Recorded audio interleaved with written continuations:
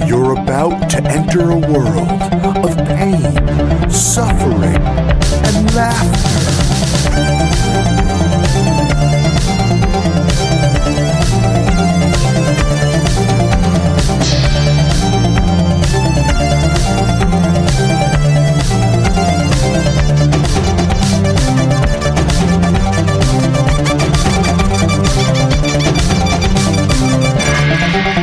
Worst gig ever.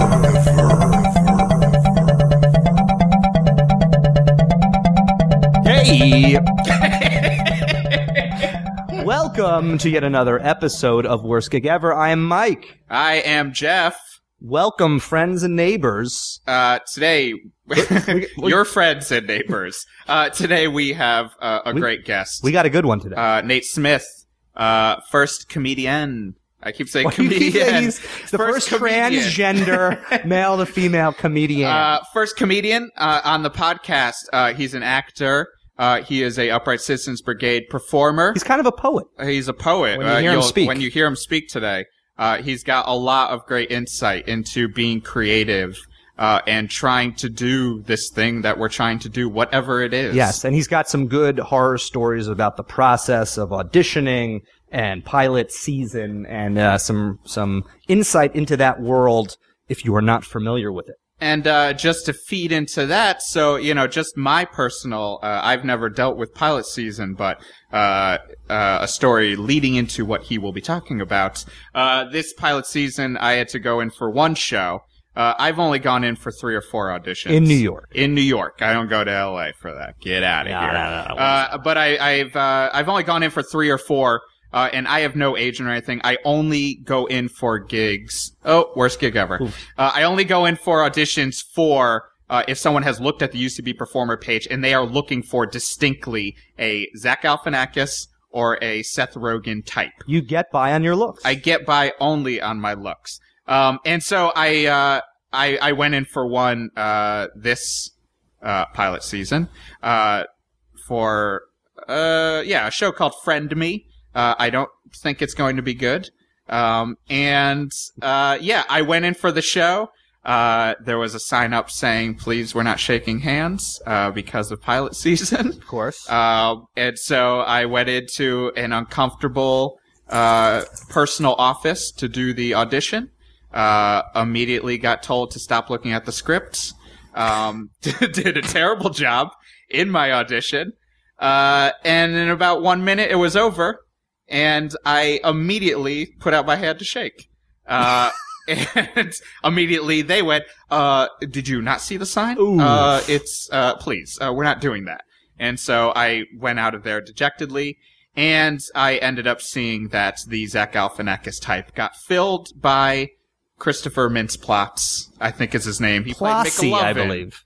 McLovin on Superbad. Nothing like me. Not looking. When you think of Zach Galifianakis or Seth Rogen, you do think of Christopher Mintz-Plasse physically. Yes, definitely. But yeah, I'm always going in for those. That's why I had to. Usually they'll have me take my shirt off immediately and yell some big fat party animal line. And so yeah, I don't envy Nate Smith for going through pilot season and doing multiple versions of that personal hell. Taking off her shirt and yelling, food fight! Yes, nonstop. It's just every audition. It's like, all right, Ed, can we get the shirt off with the food fight line? With the food Great, fight. Thank you. Well, without any further ado, we've got Nate Smith live, or taped. Taped live in our studio. Taped live in our studio on Worst Gig Ever. His website is natesmithnews.com. Check it out. Check him out.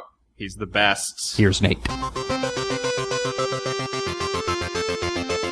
I am speaking into a golden microphone. Literally golden. You got the golden green. Golden green. It's the Notre Dame of microphones. That doesn't sound like a good... I don't know if that's good or bad, but golden and green, I think. It's the golden fleece of microphones. You don't want that either.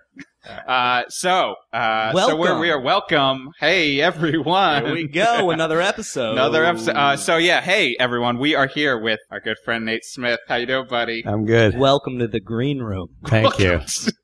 With Paul Am I on Paul Prevenz's podcast? Paul Prevens has hit it. Yes. Fuck. Now we get sued. Sorry, asshole. Paul. So, Nate Smith is a comedian. comedian, actor. Comedian? Comedian. He's a male. He's a comedian. He's an actor. He has been on many commercials. Yep. And various TV things. Some TV appearances. And he is a Couple of former movies. UCB. Yes, some movies. Yep. Scholar. A scholar. Throw scholar in there. Yeah, all around. This is BA, liberal arts undergrad degree. From- As one of those from Wesleyan University. Sponsor of the show. Yes, this works Weird. out well. Yeah. Wesleyan Weird. University. They're Hey, a private university. We've They got you don't- covered. They don't sponsor anything, yet they've sponsored two idiots in their Yep. Greenpoint you. apartment. Wesleyan University. Subway ad. Hey, we've got you covered. We've got you covered. For the audience, let's talk about Nate Smith for a little bit. Yeah. Let's get into you. The who, what, where. The who, the what, the where, the when, Yeah. and most importantly, the why. Okay. So, Nate Smith, where were you born? I was born in Northeast Pennsylvania, a town called Bear Creek, which is just, it's kind of a rural suburb of Wilkes-Barre, Pennsylvania, or Scranton, Pennsylvania.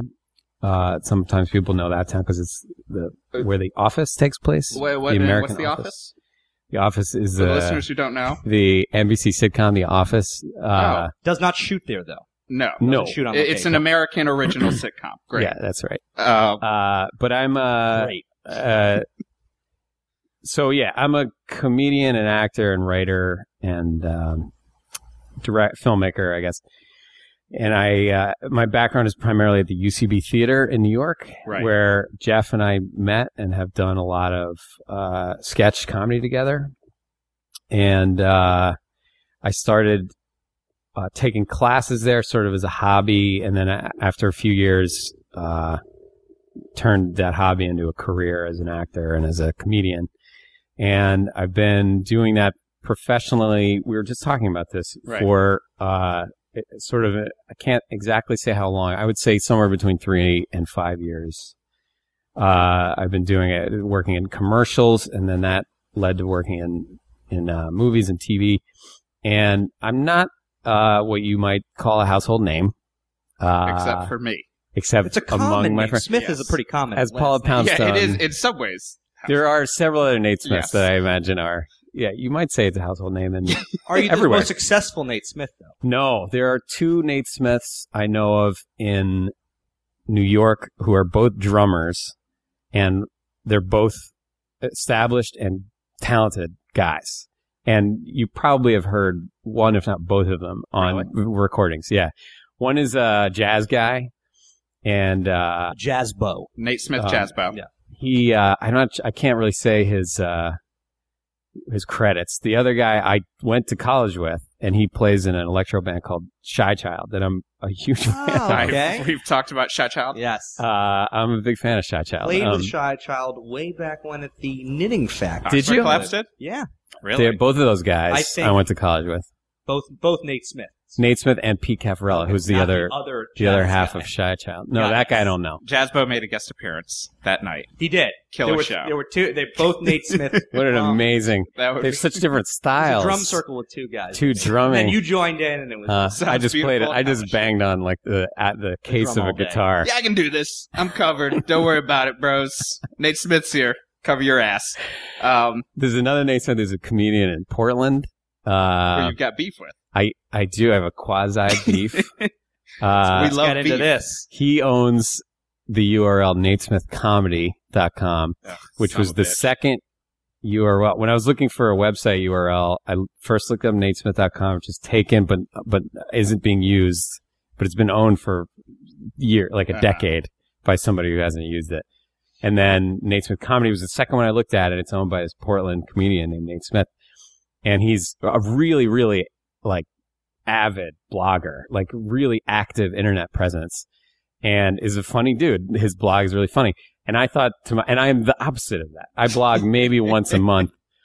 And I thought, oh, how funny would it be if I started a feud with this guy online, and he's a comedian. He'll be game. And I never did it. And then about a year or two later, just out of nowhere, he blogged about me and just ripped me apart in a kind of joking way. Sure. But he started the thing that I wanted to start. And it and then he emailed me and said, "Hey, I'm Nate." Like, his email was actually just, "You've been served," and then a link to his vlog, and it was like, "Who is this guy? Who does he think he is?" And but anyway, so I do know him, and we have a fake feud. What online. about NateSmith.tv? I ended up with NateSmithNews.com. And So good. I kind of half-assed like a newspaper theme on my website. Yeah, no, it kind of exists as a Spinning theme. newspaper. and It's so not. I like kind of used like the New York Times font on the top. AKA Times New Roman. Is it? No. Yeah, It's like old time font. Old time, the old New Times, English Old Roman. Yeah, it's sort of halfway between that Got and just sort of a Times. There New Roman. happens to also be a comedian named Mike Pace. Really? Like he was on. He was an extra on Curb Your Enthusiasm once. He's like also. I think he might also be in Portland. Yeah, I know. Cool, so you Nate's. have to change your name at Mike some Pace point. is a great guy. You know the real Mike Pace. He's a really funny guy. the I don't funniest. know him. I don't know him God, at all. that Mike Pace is so funny. I think somewhere in Portland right now, there are 3 guys recording a podcast interviewing Nate Smith. The jazz guy, Nate Smith. Bizarro jazz I Nate just Smith. play with brushes. They all have mustaches and goatees. So you're primarily at UCB. Mhm. Did you do stuff in high school? I didn't in college, I didn't do any comedy. I did in college. I did a tiny little bit of sketch comedy, right? but I wasn't pursuing it really at all. I didn't have the balls. I just wasn't interested in. Sure. I was very, very interested, I should say, but I wasn't doing it because I didn't think it was a career for me. Right. I studied film in college, and I was going to be a filmmaker. I came to New York, and I worked in documentary films pretty much immediately as an editor, assistant editor, and then I worked up to become an editor and as an associate producer, and I did a lot of field shooting on some feature documentaries for about 8 years. I did that, and was just pretty deep in the documentary world in New York. So then what gave you the balls? I mean, it's that, and really that's the key. I mean, I feel like that's the story for most people who have taken classes. And when we're saying UCB, we're saying the Upright Citizens Brigade Theater. Right. You have to take classes there and, to eventually end up performing there. And yeah, I know for me, like, it took balls. It took my now wife buying me a gift certificate. Oh, she did it take for you? sketch class. It took Yeah. Jeff convincing me Right. to do it as well. Right. So there's always that something. So yeah, what do you remember what clicked? Yeah. I was friends with a guy named Jim Santangeli, who's also a You were performer. R.I.P. No longer. Jim Yeah. Santangelo. internet beef with this guy. Can we just dedicate this whole episode in memoriam? Jim, I'm Um, looking up to you. Rest in peace, Jim. So, Jim is still around. He's holding on, guys. Yeah, tangentially, Jim Santangelo is Santangelo. It's not his name. It's not a person He's that we're still- talking about. All right. still around. Jim, calm down. He and I used to go to shows. He was just a buddy, and we talked about comedy a lot. We used to go to shows, and he just one day said, "Let's sign up, take a class." Comedy shows or music? Comedy shows at the Upright Citizens Brigade Theater, and he thought, let's just do it. I just didn't think it was going to happen. I just never thought I would Sure. do it. I thought it was for people who wanted to be actors. I didn't think that was my path. And it feels like such a daunting thing when you It's first very think about scary. it. Like It's- you're entering this new world that you're not a part of at all. And Yeah. it's In retrospect, it was because I wanted it so badly. Right.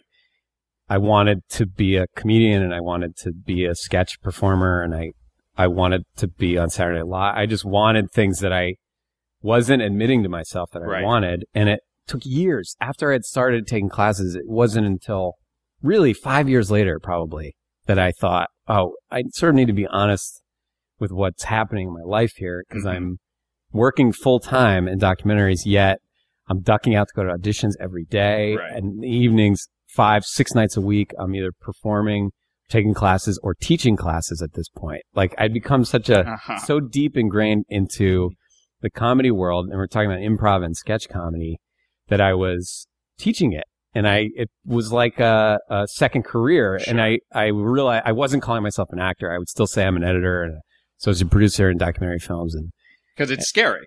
it It's was scary to admit that, because then if Yeah. you fail, you Yeah. really fail. You burn out. Like you're a crashing airplane. Right. And Yeah. it's scary to admit to yourself that, I think. I was working with that like hurdle. Clearing that hurdle involved working with a nutrition kind of consultant. So it was a physical. It manifested itself physically too. Yes and no. His practical title was like a health counselor, a holistic health counselor. But Is this Dr. Andrew Wheel? in that vein, Okay. there's a You know Andrew yeah, Wheel? I yeah. don't know. Who that- Gray beard. yeah.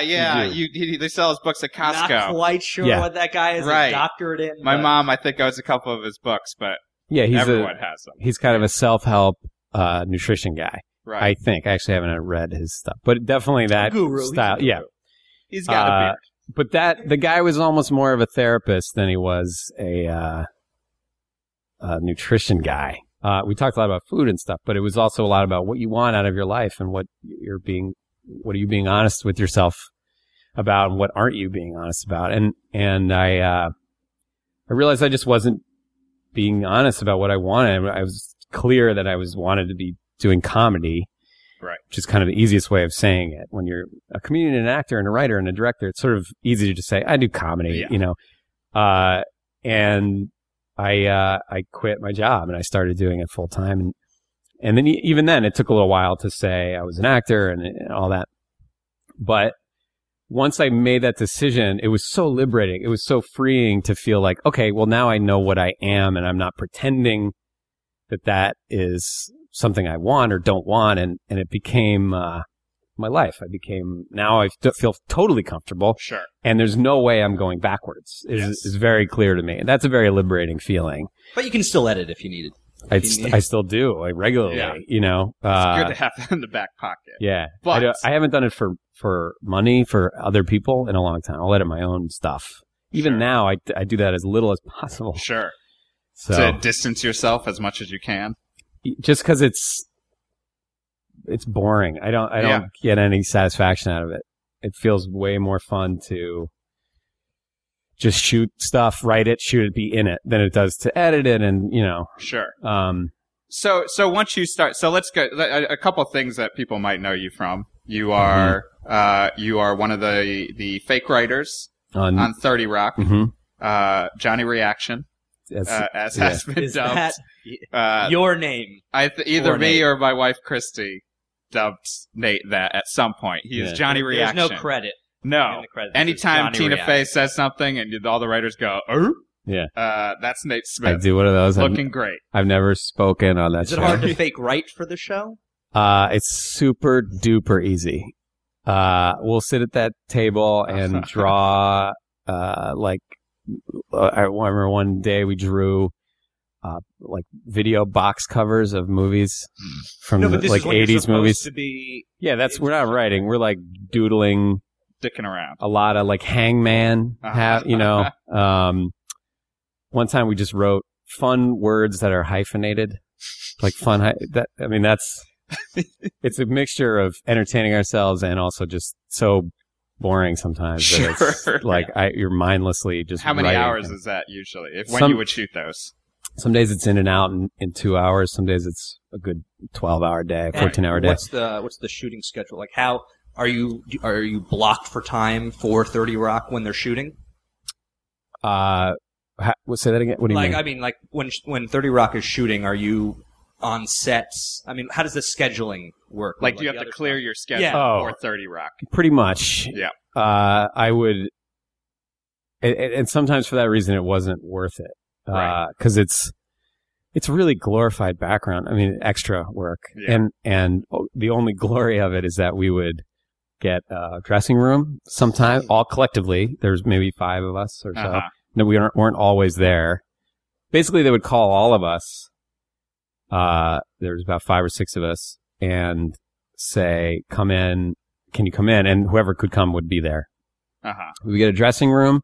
We would be referred to as the UCB guys or because we're all UCB theater performers, or we would be the writers who never talk. Uh-huh. I think initially there were some other names for them, but there was just it was like just one step up from the very bottom of the totem pole of hierarchy of talent on the set. It's just, to be honest, the 30 Rock thing, all of my other credits, kind of dubious at this point that I would be in any way someone that people would want to listen to. So, well, we're in the same boat with you, we have to say. So we're all pulling from the ground. I disagree with that. I'll tell you why. Jeff Garlock, very established as a musician. When I've been with Jeff when he's been approached by obsessive fans. I've sat with Jeff while a guy revealed his orchid tattoo, album cover art tattoo. Pshaw. I've mentioned the band Panthers to people who have so little, like such a distant connection to who you were, and known you well, known your music well, owned your albums. Like it's a fucking incredible thing. You're in a really successful Welcome bands. to the big leagues. Yeah. You wear it well. You're right? Wear it great. I mean, you've been a professional musician for a long time. You're not playing stadiums. Professional being the loosest use of that term. So musician is a hard thing. It's like saying you're an actor. Yeah. Saying you're a comedian even. It's hard to embrace. And I think I can even embrace being a comedian. Right. Or doing comedy. Right. More than I can embrace being a musician for some reason. Right. Well, because the term musician is this, you think of like some Steve Vai-esque Guitar Center, or like, there's something staid about being a musician. I could never, with a straight face, call myself a musician. Yeah, and that's the thing. I think for me, it's it's in the same boat where my brother will call and be like, dude, I saw all of your friends on TV tonight. Yeah. On every commercial. Yeah. And and then if you talk to an actor or talk to a comedian, they're immediately it's fucking bullshit. Right. Whatever, unless they're completely delusional. Right. Which a lot are. And completely lying to themselves. They're just oh no, I'm just doing it in the craft and blah blah blah, fart. Well, here's the thing though. You said you can call yourself a musician. It's easier to call yourself a musician than it is a comedian. I think so. Yeah. Oh, really? Yeah. At this point, I somehow feel semi more accomplished. Maybe I don't know. As a comedian, I don't know. Maybe it's also a weird punk thing. It's like being a musician. Yeah. Seems we're just playing. Yeah, we're just playing in a band, man. We're just fucking. That's why Fish are musicians. Yes, I think that's the other problem too. Is people who don't know. Then we'll talk about music and they'll be even in talk about a song, will be to G. And I'm yeah, well, I don't actually know what notes number are. fret is that? Yeah, where are we? We're at 4 to 5, right? Cool. Great. That's wonderful. Well, as comedians, we all understand the structure of joke telling. Yes. As per the joke scale. Yes, exactly. Very similar. I think it's just so hard. I mean, at the same time, it's easier. I don't know. I mean, how do you feel? For me, it's easier to just say I do comedy. Yeah. To even say, I'm a writer, sometimes feels hard. Because then it's oh, what are you writing for? Who have you written for? Right. That's I'm doing these things in my house, mostly. And you want to throw these extra qualifiers. And I think that's just, a lot of that's fear and a lot of that's negativity. And that's, a lot of stuff, you and I talk about. Insecurity, yeah. Yeah, insecurity in general. But yeah, I think it's a hard thing because from the outside, I would say, you're on commercials, you're in movies, Hello Lonesome, DVD coming out today, possibly. Might be out. I think it's out. Might be When's streaming the Blu-ray? on Netflix. I only Blu-ray. Blu-ray, not. Ultraviolet DVD comes out. By the way, in the studio here, we have the oldest living Blu-ray player of all time. It's going into back here. I mean, this is from 2004. It was a wedding gift. You were pushing boundaries. I didn't get married in 2004. It was just the guy who shot the wedding was a friend, and he shot it on Blu-ray. Here's the thing about this story. Super boring. It gets good. It gets good. I don't think it does. I'm gonna put the brakes on it and get back to talking about interesting things. I'll give you a Blu-ray player. The end. Yep, you're right. Yeah, didn't get good. Didn't get good. No. That's called the Mike Pace story. That is a classic. So the Ayatollah of Rock and Roller coming at you with killer stories. Wait a minute. So you're the Ayatollah of Rock and Roller? He's the Ayatollah of Rock and Roller. He's the beef. I'm the beef. Wait a minute, but you're the Ayatollah? I am of Rock and Roller. From the guy from Long Island? got it from me. From Long Island High School? Yes. That's where I went, Long Island High School.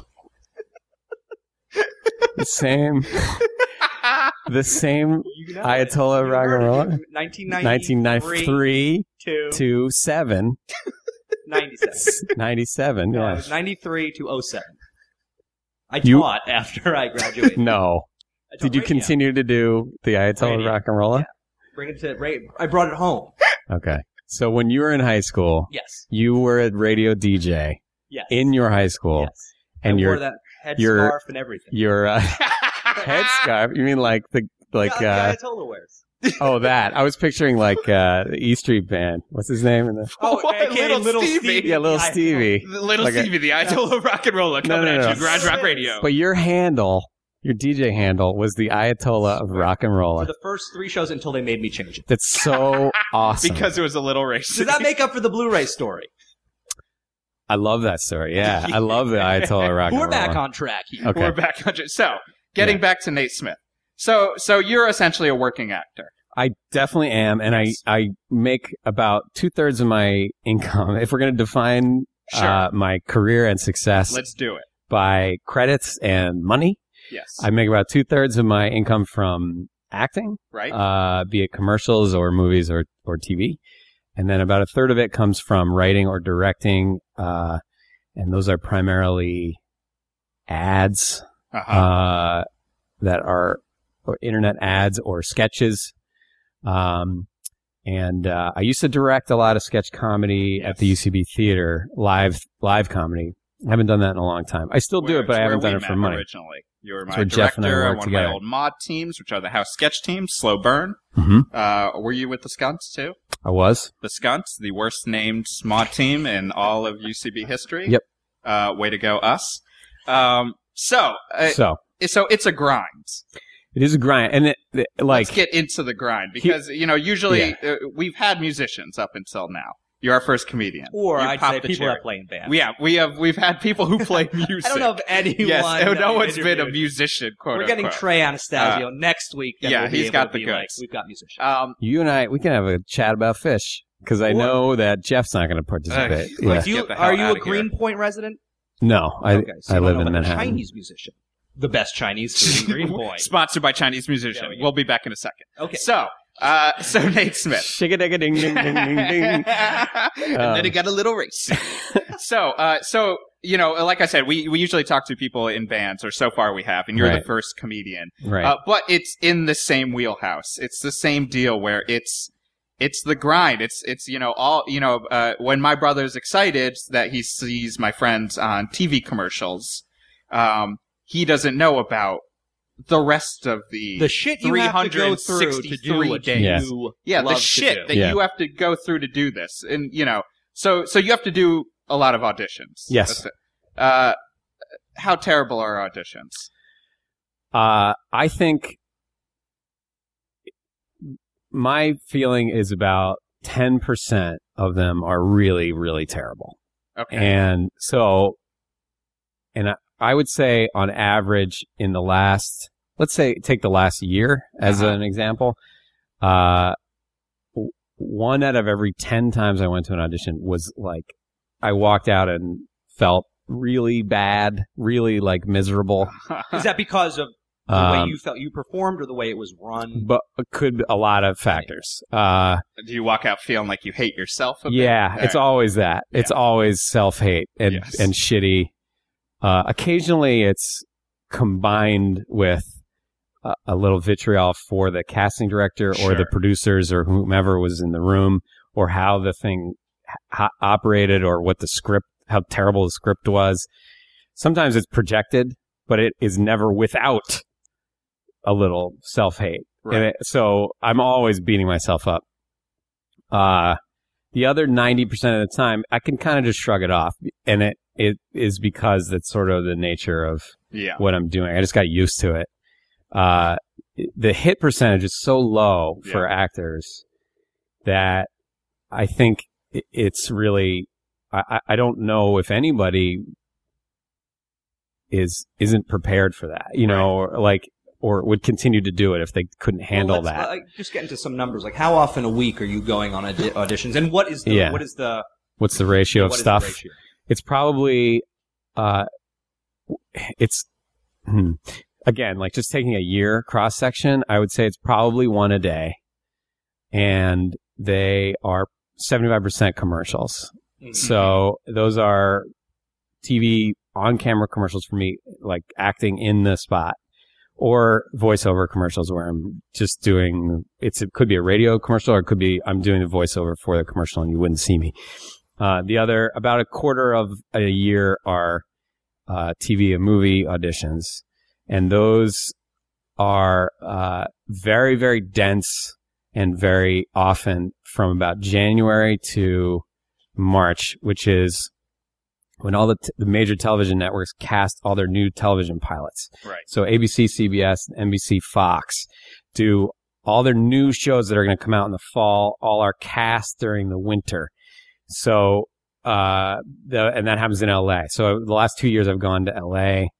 That's been a new experience for me, but I've done it the last 2 years. That's pilot season. Yeah. As made famous in the movie Who's the Caboose? That nobody saw. But nobody saw. let me tell you this, It will destroy you. to my fellow actors, do not watch that movie when you're in LA for pilot season. Because it's such a demoralizing movie. Available on Blu-ray? I don't think it's No available Blu-ray for you, buddy. on iTunes. You can Okay, watch it on yeah. Netflix streaming, I think. It's Yeah. Sam Cedar, Sam Sarah Cedar, Sarah Silverman. It's fun to watch because there's a lot of comedians who are now way more established than they were Right. at the time. So it's a fun movie to watch, but not fun to watch while you're doing pilot season, which can be a really just kind of disgusting and difficult, Right. dark period. It's just the grind of audition after It's audition. bananas. It was 3-4 auditions a day sometimes and that's not commercial where you're walking in and have to say one line or no lines and just look at the camera like, what? My wife's crazy. It's like I you love have that to commercial. learn 9 pages of copy of script and react and be funny and so it's kind of crazy. And then throughout the rest of the year, it's sort of spotty. There's a lot of cable TV shows that cast during the year. There's a lot of movies that just sort of happen here and there. And they're here and there, a little bits and pieces. I auditioned for Martin Scorsese's new movie last Recently? week. Ooh, Yeah. How was Marty doing? He's good. We chatted about his collection of stuff he has at the Wesleyan Film Archives. Right. Um, Did you talk about his eyebrows? for a we little bit? talked about The fact that he loves his New York. grooming. He does. I've heard he's into New York. I love New York. He does. It's Yeah. Martin Scorsese. Yes. I did not meet him. I don't Oh. think I'm going to get that part. It's a bummer. 'Cause I think it was like a one-line part. Taxi Driver 2, right? Is the movie? No, but there I'm is talking to you. there is That a was your Raging line. Bull 2 that's in production. A what? Yeah. Why believe do it I or not. feel like does he have any involvement in that? No, I don't think so. It's a good Wait, movie. what? A sequel to what? Raging Bull? Oh, Raging Bull 2. Yeah. That was pretty good, Scorsese. A sequel to what? Yeah. I've been working on What it. are we talking about Marty, now? if you're listening, I'll be in your biopic. Yeah. Or biopic. Biopic. No, biopic is how we goes pronounce on- it. Yeah, it does go on. Biopic is a disorder with your eyes when you can only Awful see Martin Scorsese. Right. you can only see bad. When you're Scorsese watching The movies. Aviator, That's you get probably- a biopic. right, That's bad Scorsese. It's not great. It's or Ray or Ray. the Johnny Cash movie. yes. It's just bad biopics. Yes, Got it. exactly. Biopic. So you mentioned pilot season. Mhm. I'd like to talk about pilot season for Okay. a second. Because I remember talking to you when you were in the middle of pilot season. Mhm. It's a terrible time. Yeah, I've done 2 pilot seasons in LA, so I've flown to LA, spent away from home. The only Right. reason you're there. well, wait, Just to back up audition, even- yeah. Yes. How do you get these auditions Mhm. so you have your schedule? I mean, is there an agent involved, or like how do you set all this stuff up? Yeah, it happens through an agent. And I also have a manager. I don't have an agent at the moment. But I do have a manager. Ayatollah, rock and rolla. Come I on. know. I'll see what I Sore can do. subject. So it's not that sore. It's not I'm that sore, joking. yeah. For the listener, we're just curious. Like we talk about Right, pilots, but right. there's got to be a reason and a way. The how. Yeah, the Yes, access Exactly. to the auditions comes from an agent or a manager who facilitate an actor's introduction to a casting director. And access is a huge stress, I would say, at a It's- certain level for actors, comedians, etc. Yeah, that's how do I get the access? That's a worthy point. Access Hollywood. How do I get on Access Hollywood? Well, that's what you're looking for. Yes, first, really. That's first you get famous. When your goal is Access Hollywood, I think really reassess what you're thinking about doing with your life. For the listeners, Access Hollywood is a fantastic show where we get all of our news. Okay, so I that's a worthy point because considering what I think the audience for this podcast is, right, namely people who would be interested in listening to me talk about what the career is. There'd probably be a lot of people who went through the experience I went through, which is you're working as a comedian for a long time. There reaches a certain point when I wanted to start doing more professional stuff. And I had found a commercial agent, the person who would just send me out on auditions for commercials through a class. I took a class that was it sort of taught you how to do on-camera commercial auditioning, and it just sort of exposed you what the experience would be like. It was taught by casting directors who run commercial castings, right? And they introduce you to what the process is and how you do it, and then you meet agents at the end of those classes, and I was lucky enough to get an agent through that experience. They've been really wonderful. I assume it's a lot like the documentary The Hollywood Complex. I haven't seen that. Everyone should watch The Hollywood Complex. Yes. On Blu-ray? I think you can definitely get it only on Blu-ray. Is it on Netflix streaming? Yes, it is on Netflix streaming. All right, then we're covered. Everyone should watch it on Netflix streaming. It's about that. There's some building you might know in LA where they house child actors. It's an apartment complex that's only child actors. Yeah. And it's about child actors being in pilot season. Yeah, that's a thing. It is soul crushing. Okay. Watching it because it is just like a parade of delusion. We no doubt will visit this again when we get back to policy. So go back. So after doing commercials for a while, I really wanted to just reach the next level, which is in itself, I think, I'm starting to realize that considering a career in levels like that is kind of a folly. Sure. And I'm just now realizing it, that I think to assess your career and thereby your life in terms of like kind of moving up the levels of success and status, or the rungs of a ladder, or the echelons of celebrity, right? Is really a mistake, and right. I'm realizing that because I've been doing it for years, and it hasn't helped me find satisfaction in my career. Yes. So I think it's worth noting that the whole phrase, let's take it to the next level. Take it to the next level. Yes. It kind of is. It's bullshit for bands. It's bullshit Anybody who says we want to go to another level. Right. Should be shot in the face. Yeah. Agree. Yeah. Because it's not, there is no next level. There's no end goals. Right. There just aren't. Like we talked about the other day, my dumb statement, but kind of true. There aren't any end goals. The only goal we all have is to die. Like at some point we will die. And that's about it. Other than that, we're kind of creating this bullshit. Except for, I think the podcast is over. Yes. I think the entire idea that that's it. Right. Well, I think, I think if you're lying to yourself, you're creating this kind of delusion for yourself a bit. Too. That I agree with. Yes. I think that to quantitatively think of your career that way, I think there's a natural inclination to do it because to be successful, we see another level. We see it exist, and therefore we aspire to it. So as a comedian, I'm thinking like, okay, well, I've performed at the UCB for a while. I'd like to advance to something more professional and make money doing this. The easiest way to do it, and the place I see makes the most sense, is in commercials, where the talent of being an improviser and a comedian is applicable. And I see the model for success in my peers. So that's what I want to do. And then once I've done commercials for a while, I think, well, I want to do TV stuff now. And such is true on a larger scale. I think there's C-list celebrities, there's B-list celebrities, there's A-list celebrities. Yes. Musicians, I don't doubt it's true. When you see the size venues, you can really quantify what success is. Same with money. I got paid this amount for this show, or I want to make this amount on the next show. Right.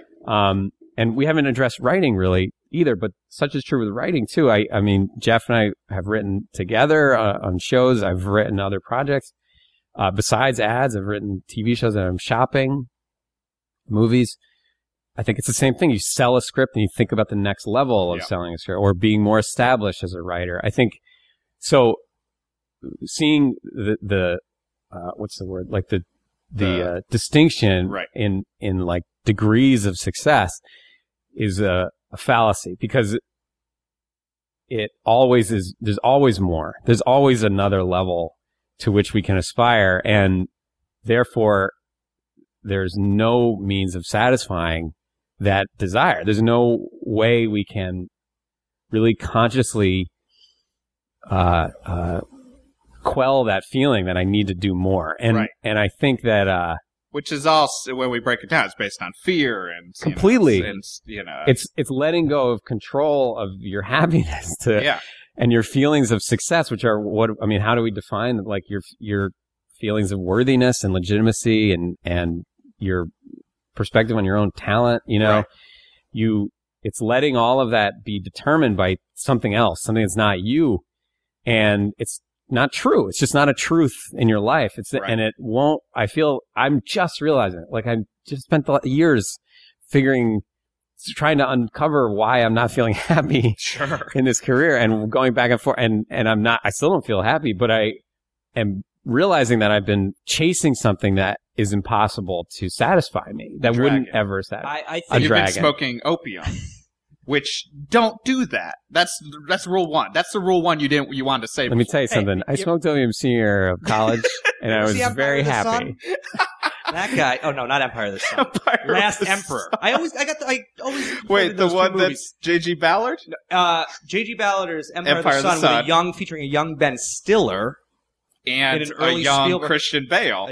But J.G. Ballard. The last Emperor was Bertolucci. Was Ben Stiller in Empire of the Sun? Yeah. He plays one of the downed pilots that's in it's a small, the POW I think camp. it was one of his first. There's no joking. Roles. Is he like a teenager? He's probably 20. Yeah, he looks about 20. Yeah. Wow. Before Ben Stiller's show.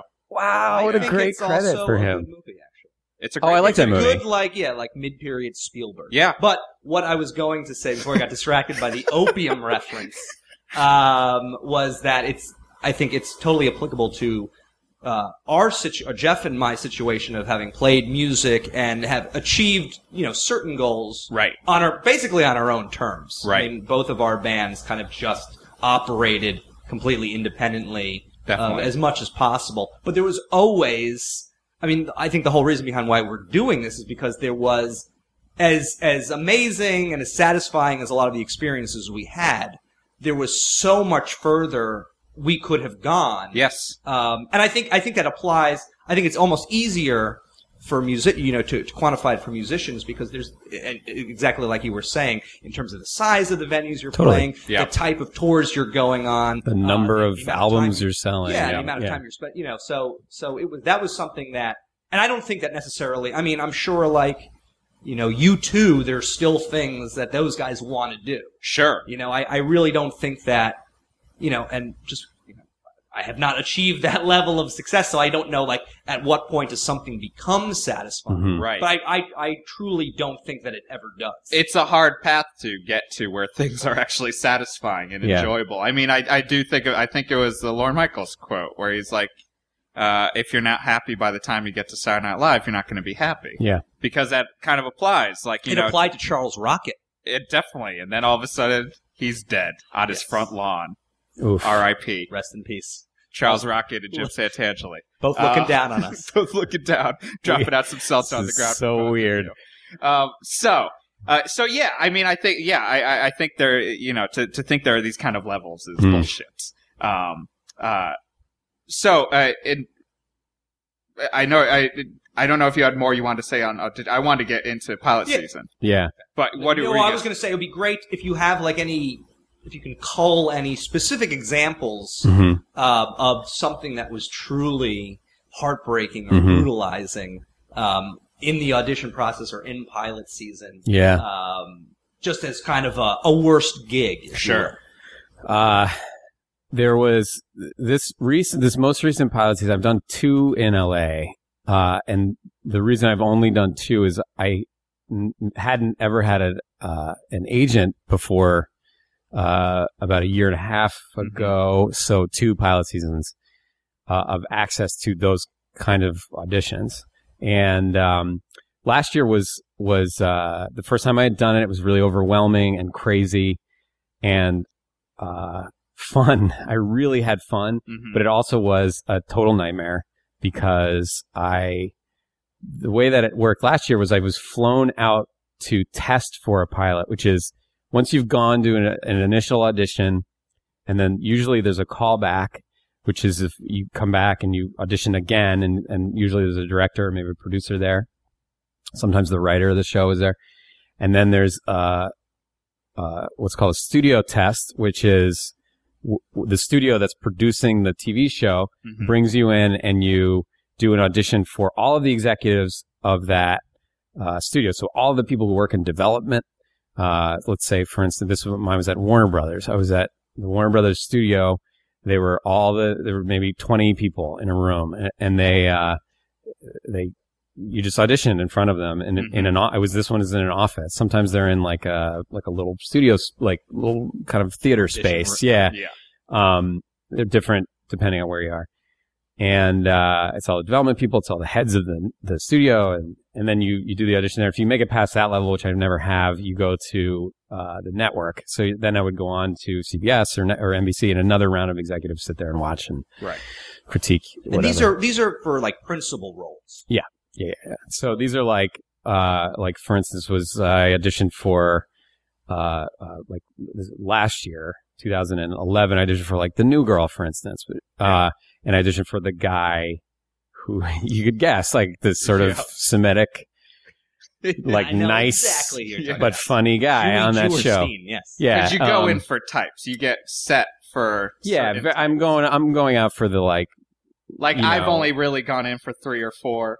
And it's only if they will find casting agents will look at the UCB performer page, and if they want a Zach Galifianakis, right, or a Seth Rogen, right, big fat hairy party animal, right. Which when I'll get in, I feel like there's the look of like, oh, not as fat as we thought. What about which is kind of nice, kind of nice Jack Osborne? But they never want that. That would definitely apply more than almost any of them. Right. But right now they want Zach Galifianakis. Yes.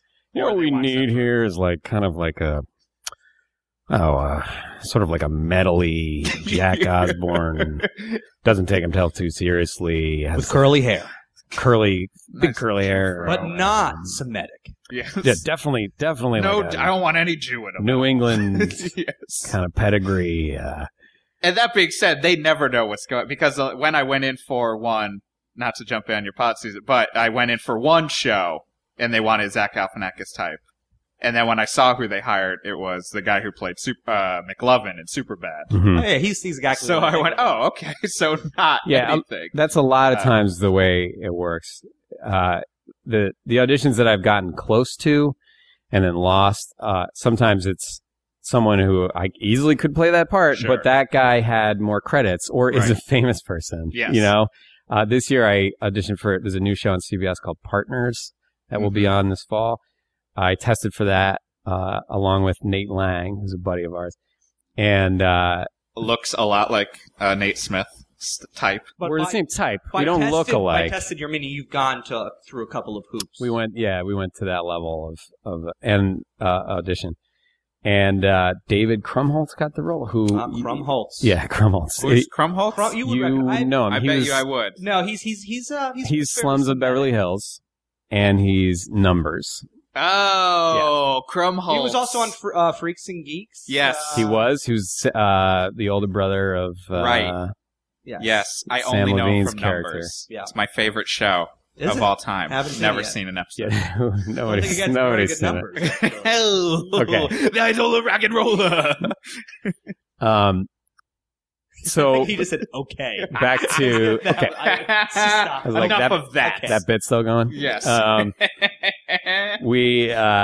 So last year I was flown out for pilot season to test for something. The studio paid for me to go, and I stayed in a hotel and everything, and which is really flattering. You know, I auditioned on tape in New York. They saw the tape, thought it was good enough that they took me right to the test phase.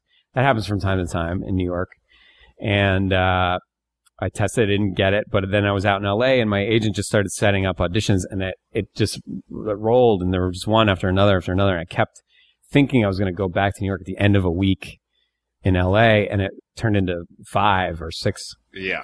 And I had no clothes. You know, I went with like 2 shirts. For the hotel and yeah, I had to go crash on couches, and I remember you were like you're just like, the amount of money I'm spending on it was coffee. crazy. Like my credit card bill is just full of coffee. I racked up money. so much money. I just was very, very stressful. But at the same time, I was really excited to be there. It's your first time. It's your first. You're doing. It was the best feeling to be like, I'm in the room for real shit. I'm doing real TV shows. It's like South by Southwest for musicians. That's exactly what I was South by thinking Southwest is like musician vacation, which is what Justin from Panthers will always call it, where it's everyone in one place, all kind of lying to themselves that this is it, you know, like that we are like musicians, quote unquote. And then, 95% have to go back to. It's got this promotional gig bag. Yeah, right. Yeah, exactly. And then 95% have to go back to their temp job as soon as it's done. See, that's an interesting thing because, and relevant to the show, because South by Southwest, like, I've had gigs in that vein that feel really good, and it's not a gig, it's a real thing. Right. You're playing that venue, the same one where whomever you respect and appreciate, who's a big fucking deal, is doing that same show on that same stage, right? That's a great feeling. And likewise, I've done guest spots on TV shows, or I've done 30 Rock, that doesn't count because I'm not like proud of 30 Rock exactly. Yes. I mean, I love it, but it's not. Sure. I've done movies that like premiered, and at the festival, like, you feel great. It's this exciting thing. There's however we gauge success. Like, I've had commercials that were like big commercials that were fun. I've had people just respond to even jokes I've told, like on a really minor, that just shows at the UCB Theater to a packed, sold out audience, and have people come up to me and say how funny it was. I mean, all of that is a very glorious experience. Yet that is like fleeting. Yep. You know, those opportunities and those experiences are so fleeting. Because where is all that when you're sitting on your couch at 1 when in the you go morning back to your in internship? shorts? As Billy Joel said, you can't go to bed with the Rock and Roll Hall of Fame. What? What did he say? He did. Because he's a lonely man. He is a lonely, he might be the saddest man in America. But that's a perfect, No. I think the fact is, Billy you can't go to bed with a Rock and Roll. No, you can't. At 1 in the morning. Yeah. Which is probably why he has so many problems of driving drunk into walls. And because he's got, it's because, like at the end of the day, like, where are you at the end? That was, that would be something, when you're on tour even, you'd get home and then you'd be like, oh, I've got to just take out the garbage. Yeah. Like, oh, my dog just needs walking again. Like, who cares? Yeah. Like, it doesn't, like, I lived in a fantasy world for a couple, like, your problems stay there. Yeah, you still have life to live. In that, it also, I think it's a positive and a negative because you start to realize, like, a lot of that stuff's kind of bullshit anyways. That's just trying to replace, like, the acceptance we were looking for from our parents or from our family or whatever at some point. Yeah. Like, these are just kind of filling in gaps, like instead of having to kind of deal with ourselves, really. I agree. Yes. And I think it is another affirmation that by pursuing like another level of success, as we were talking about before, you're not going to feel good. You're not going to feel satisfied with your achievements. You're not going to feel like you're ever really getting there, to a place where you feel good about your career and therefore about yourself. It's just erroneous and stupid. It's a stupid way to live. So the question then is, how do you live this existence and this life that we want to live as musicians or comedians or actors or writers and as artists, when that is your life, when you get your highs that are really legit highs. Like, you can say you played South by Southwest and fucking kicked ass and it was amazing. Likewise, I can say, like, I did this movie and I loved it and it was fucking awesome. which I can't exactly say yet.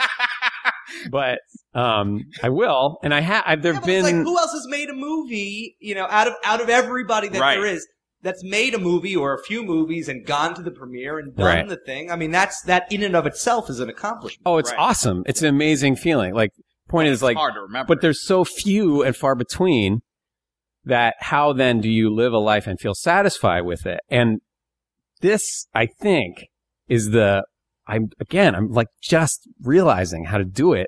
And I think it is knowing that you have the work. You have your own personal work to focus on and to put your heart and your passion into. And to put your energy and your love and your enthusiasm elsewhere is a mistake. And not only does it not bring you a return and like feeling satisfied, I think you also are less likely to succeed because you're not producing stuff that is truthful. Right. You're not actually doing things that are legitimate. You're not being honest with yourself.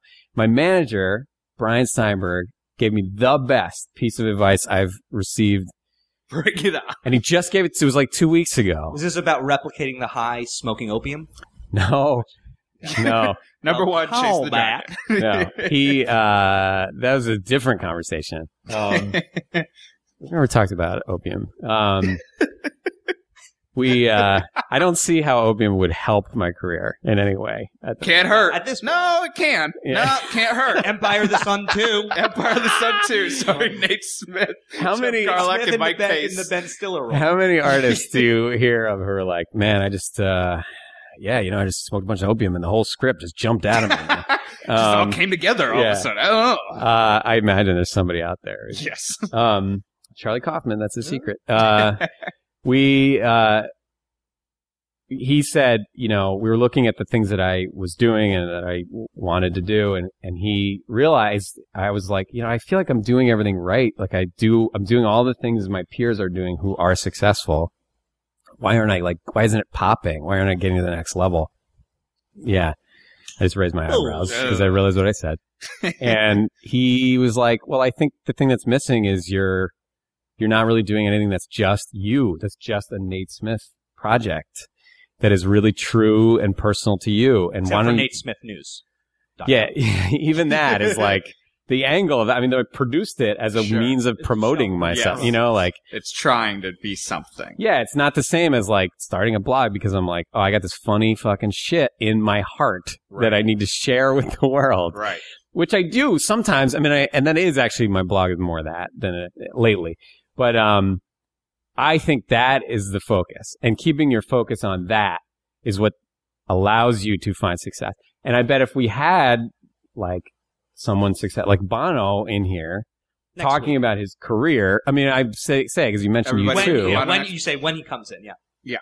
When Bono is sitting where you're sitting right now, he will say that I don't doubt that there are things that he wants to do, but I also feel like he would probably say, there came a point when we stopped worrying about making the right album at the right, and it was just them. Maybe they didn't even have to. Maybe they were just born that way, like they knew what they wanted to express and that's all they did. And God bless those people who do that, for me, it's been a struggle. I think like that it's, we've talked about because we deal in comedy. So videos come up and viral videos can come up, that concept. And to have, I know for me, it's built into people. It's built into certain people that they can, they've got their finger on the pulse of something that they can they just do something that people synergy. They got synergy with the world and something that people like, and that's it. That's you can't produce that. You can't just fake that. Yeah. I think, and it's a hard thing to realize. Yeah. And I think especially when you're involved in the world of UCB, where you see it happen on a regular basis. Yeah. It can be heartening and disheartening to be like, oh, all of my friends are doing such great things. Mm-hmm. But this just gives me more things to stress about. So going back to fake the funk, essentially, to try to force yourself. Yeah, I think that makes sense. It's hard. It's a hard thing to do stuff to be true to yourself and be confident. It's the same as being able to call yourself a musician, being able to call yourself a comedian, being able to call yourself an actor. It's a hard thing to do. Mm-hmm. It's a hard thing to admit to yourself because you are admitting that you might fail. That there might be failure in there, and that there will be failure. There should be failure. Failure is one of the keys to it all, honestly. But to actually legitimately try, not fuck that, to legitimately like put your own work out into the world and stuff that is true to you and that you care about and that you believe in. And to just, if that is your pursuit and you fail at it, I think you will walk away from the experience still feeling satisfied. I think that is the only way you'll feel satisfied. That is, in other words, sounding very philosophical about it. That is the only truth, is being true to what it is that you believe is funny, that you believe is interesting. Well, when this podcast inevitably fails, we're going to it'll be an enlightening experience. Yes. Right. Because it will fail, but it will fail on our merits. Exactly. It will fail on our terms. And let me tell you, wouldn't it be great if this podcast, like if it failed, you would no doubt have a dozen diehard fans who got it.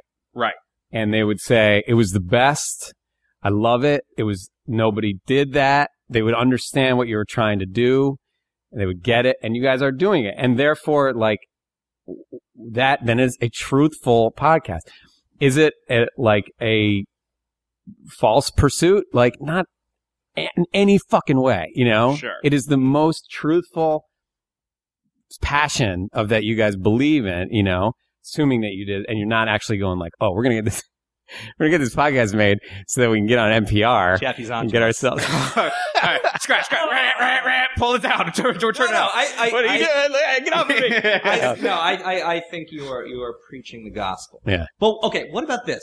What if Bono came in here? Yes. We interviewed him, and he said, "Jeff, we're getting rid of our old bass player." I don't know if he does. Jeff, I want to hire you to be on my Irish sketch show. We're looking for a new bass player, but he's got to have a Zach Galifianakis, Seth Rogen look to him. I'd say I'm in, brother. I hate your bands, and I hate everything you stand for, but you give me the ducats. Okay. I agree. I mean, really, I think also this leads to. I would like to share with the two mottos that come up a lot with when me and Nate talk. And I think this applies to, for me, the philosophy of, ultimately embracing the negativeness, embracing, solely concentrating on the negative aspects of life. Shai Hulud, hardcore band. Coming up. Little Shai Hulud, little Newfound Glory. The Ayatollah rock and roll of my face. The beef is that. That was no one knows what you're talking about. It's nothing but reference for nobody, which is what the key to this is. That's going to be those 12. Hey, watch out. Mrs. Malinjak's going to come in with her diamond-encrusted hornet brooch. As my first grade teacher in a thing she used to wear. Oh.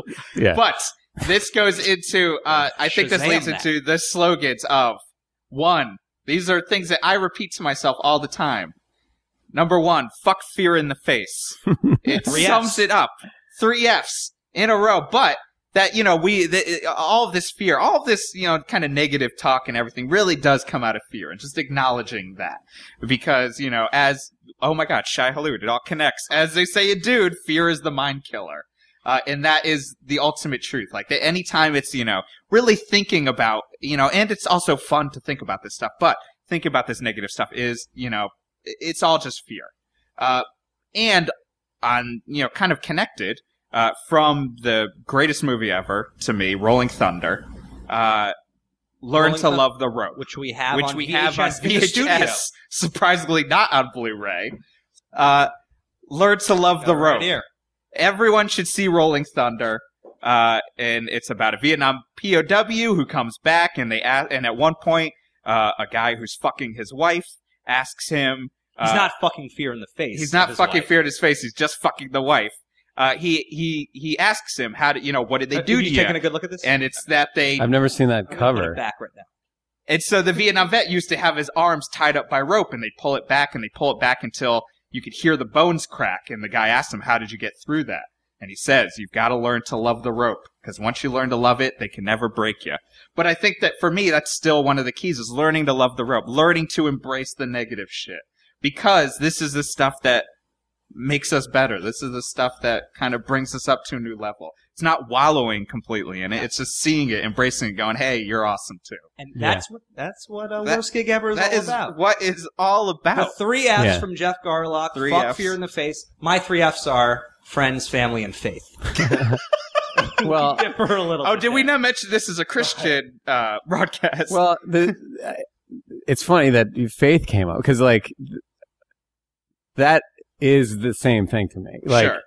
really believing in yourself and that there is a will for you Right. is to me the same as denying fear's control over your life. And that is that's what faith is, the opposite of fear. Sure. You know, fear is not believing. Right. And being operating by a philosophy that means you can't do things because you're afraid to do it. The opposite would be to believe you can, and that is faith. And I think again, this is me discovering the way to do this, because this pilot season, which I didn't really get into, was exceedingly difficult. I had a really, really hard time with it. Right. Um, What was so tough about it this time around? It just wasn't going well. I could sort of tell it wasn't going well. Right. And part of that was because of me. I was really uncomfortable. I would go to auditions and not feel totally present and centered and relaxed and nervous. I just felt nervous, and I would go in and sometimes the audition would suffer because of it. Other times the auditions were really difficult and just shitty circumstances. And those were ones that I felt weren't exactly my fault, but those happened a lot. And then I also was just kind of bothered by my peers in LA. I had a really hard time with it, and I had a hard time with the way the business was run, I guess, out there this year. And it didn't affect me last year, but this year it really did. So, but now, regarding the darkness, as you call it. I sum it all up. LA has a darkness in it, and it is an intangible thing that we can get into. But Not the band The Darkness, who I think are also from Los Angeles. oh, are they? That guy's from the UK.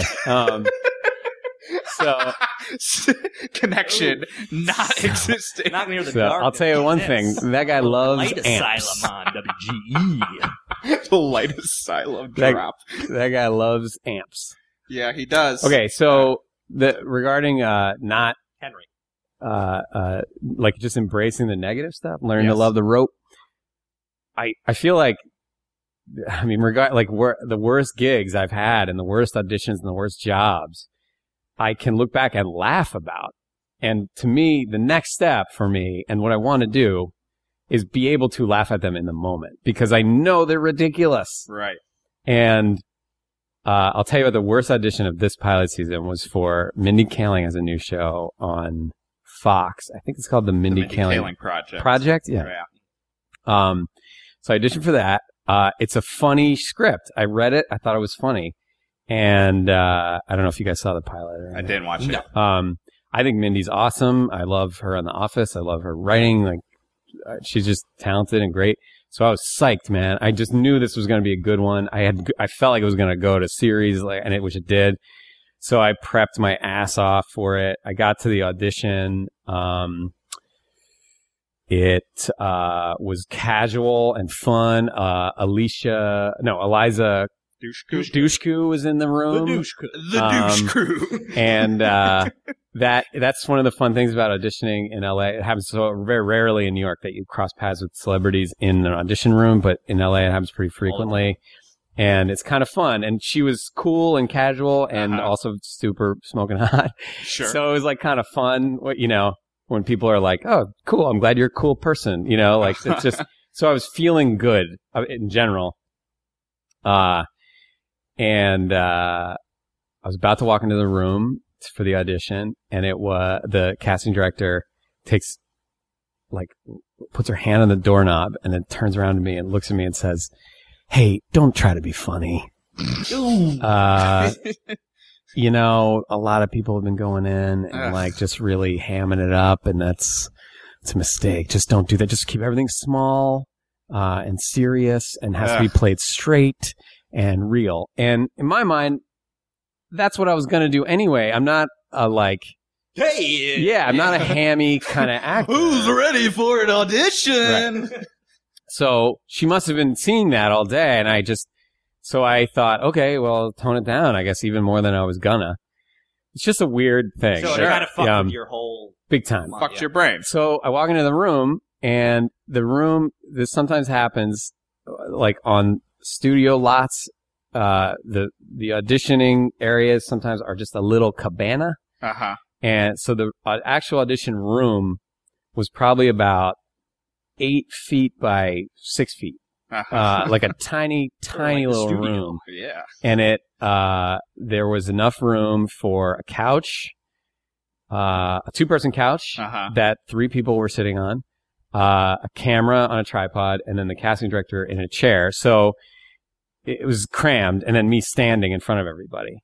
On the couch, 2-person couch, were Mindy in the middle, and then 2 producers on either side, and then the casting director. And it was probably 90 degrees in there. And I had just been told, don't be funny. So roll them. You know, I did the audition. I fucking tanked so hard. Like, for some reason, I was thinking, like, be small and subtle and not. So I was talking, like, at this volume. Like, just the quietest. I don't know why. Like, that was the way I interpreted the note. I just shat the fucking bed, man. And there was just. Sorry. Of all of my auditions on that pilot season, I would reference that as like, that was the worst one. I talked to my agents and managers about that was bad. That was really bad. And we talk. Like, honestly, I wish after the audition was over, I had said to everybody, "What are you doing in here? Like, why are you doing it this way? This is absurd. Did you laugh at all today? Because this is the most uncomfortable room. You look uncomfortable. You, like, Mindy looked like, why are these 2 men sitting on me? Flanking her. Yeah. And it's hot and gross in here. And you know, like, it's just not the environment conducive to any kind of laughter. And I really wish, why wouldn't I have said? I mean, just like... Was there it would have been amazing if there was like, do you have any questions before you start? Yeah, what is your deal? Yeah. Oh, God. I really wish I had the balls to do that at the end of the thing. Sure. Afterwards... Once you do that, you kind of blew it anyways. Yeah, afterwards, the follow-ups were one of the producers saying, I think he's a producer, saying, he's in English. Oh, so you do UCB theater. What was your favorite night there? I was like, what was my favorite night at the theater? Like a show? That was my favorite show that I saw? Night of all time. Yeah, and I was like, I don't know. What do you mean night? And he was like a night. You went there and like you did a show. And I was like, oh, like a show I was in? Like, what was my favorite show? And he was like, yeah. And I said, well, I do improv, so it kind of changes all the time. Like, I've had some great shows. It's hard to describe. And he was like, well, tell us about one. So, like, in other words, describe for us some improv scene you did. Once. Out of context. One time. Before you start, can we turn the heat up in here a little bit? Thank you. Can we get another couch? Can we get a smaller couch to just shove us in? Perfect. Terrible. Go on, Nate. Honestly, he may as well have been like that hoity-toity about it. Would you dance for us, please? Yeah. I think in a way to bring this all together, right, we should ask Nate the question we ask every guest. Mm-hmm. Because I think it's different for people actors and comedians. Right. We might get a different response here. Yes. To what people in bands I'm say. I'm very interested to hear. All right, Jeff, together. Well, wait. Do you want to know about any gigs I had that were bad? That was just an audition. Gigs? Oh, I thought up some gigs, but go ahead. Oh, you just thought of gigs? You thought of some gigs. What do you Oh, got? did we steer clear of it because I have had so few gigs? No. Yeah. You had gigs. It's just your other We've speak been, was more powerful. Yes. Oh, fuck it. Let's leave it alone then, Yeah. man. My gigs are so, again, a dubious, That's what the dubious follow-up credits. Yeah, I have. Exactly. Yeah. No. The question, the last question for you. Go. The last question we always ask. there? What do you think of the word gig? Yeah, I don't have a problem with it. Really? I Yeah. think that's I think kind that's of gonna an be a actor problem. thing. Because you're doing all these, you have all these gigs. For Yeah. musicians, It's terrible. Well, I don't I- know about musicians, but Yes. for people that played in bands, People who play in bands on our level Yeah, come from more of a the punk idea of indie a world. gig. Okay, I've listened to the Jay Green episode, which I really liked, by the way. Oh, and thank I you. thought a lot of good insights. And it was funny. I know what it is that you guys reference with the word gig, and Right. I agree with you, but it has an inherent tongue-in-cheek quality, the Sure. word, because it is, to me, it's kind of a 70s word. It's a word that Sure. people Jam don't- bandy. a little bit. Yeah. I think of it as like a movie like Serpico. You know, you would like say like the gig, man. That's I my saw him down at No, that's Serpico. Thank you. Okay, Yeah. that's right. Dead on. saw him down at CBG. There was a gig down there. Yeah. I'm going to see television. Gig. Everybody here. We're out doing a Serpico. Or even 50s maybe is like where it probably originated. Hey, Daddy-O, we're Yeah. going to It's the like a gig. crime. You're like, you're going to commit a gig. Gonna commit a gig. Hey, Scarface, you're committing a gig. So that to me is like, it was like probably a hipster in the truest sense of the term. Sure. Term for a gig or for a job. Rather than calling it a job or a show, they would call it a gig. It was like cool kind of beat way of just probably. I don't know for sure. Sounds So when I refer to a show as a gig, it's kind of like, you know, calling a buddy like a pal. a pal of mine or something. It's sort of like Yeah. has this sort of throwback, tongue-in-cheek quality to it. Do you find yourself not using it in a tongue-in-cheek way also? Like, Totally. yes. I refer to lots of things. Our jobs are gigs, like Yes. full-time jobs, long-term show jobs. If I was to say, hey, Nate Smith, you're in a band. Mhm. You've got to do something tonight at a Mhm. club. Mhm. What would you call that? A gig. Oh. Yeah. And with that, And with that, Yeah. trap door. yeah, and he's gone. No. Dark down here. Smells like celery. Smells like Jew. Ooh. So like, That's just because that's where I sleep. yes. that's so- where they hide. Thank you very much, It's Nate a course. Smith. pleasure. It's been a pleasure to hear about the other. And a realm. lot of positivity in there too, which I Yeah. loved. I think there's some nuggets. Yeah. I think that's what we're starting to get into. Like we're getting the You positivity gotta have and a the little negative. sunshine with Well, the I- storm. I mean, I think a lot of what happened was me kind of thinking out loud. Like, Sure. I process this stuff all the time. Yes. And like a lot of what I needed to do is like have conversations like this. Yeah. So that I can kind of figure it out because I'm not in a place regularly to just reflect Right.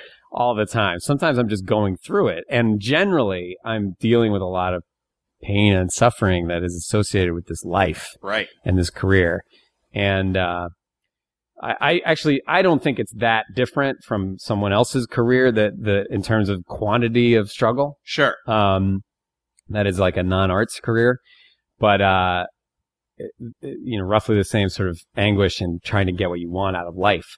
And thinking out loud, I think it's sort of just fucking laugh at it, you know? And that's even It's needed. even struggling with referring to something as a gig is like Yes. a dumb fucking move. Exactly. Like, because it's like, why, who cares? It is what it is. Oh, Some people call them who gigs. cares? And we're back into the Yeah. thunder showers. So thank you. I love these anklet, like Mondrian-esque pattern with the red. They For the are. listener, These are from Foot Locker. Nate is wearing these Foot Locker anklets that are red. They're They're not. They're ankle socks. Ankle I'm not wearing. He's wearing an anklets. anklet. It's a beautiful. My cousin made me bracelet. this. She knitted it. She had mono, and she weaved a bunch of friendship anklets. And I got this one. It's red, black, and green for the colors of the African nation. Oh, it's beautiful. Again, thank you very much, man. Nate Smith. Get home safe. Thank you. Worst gig ever.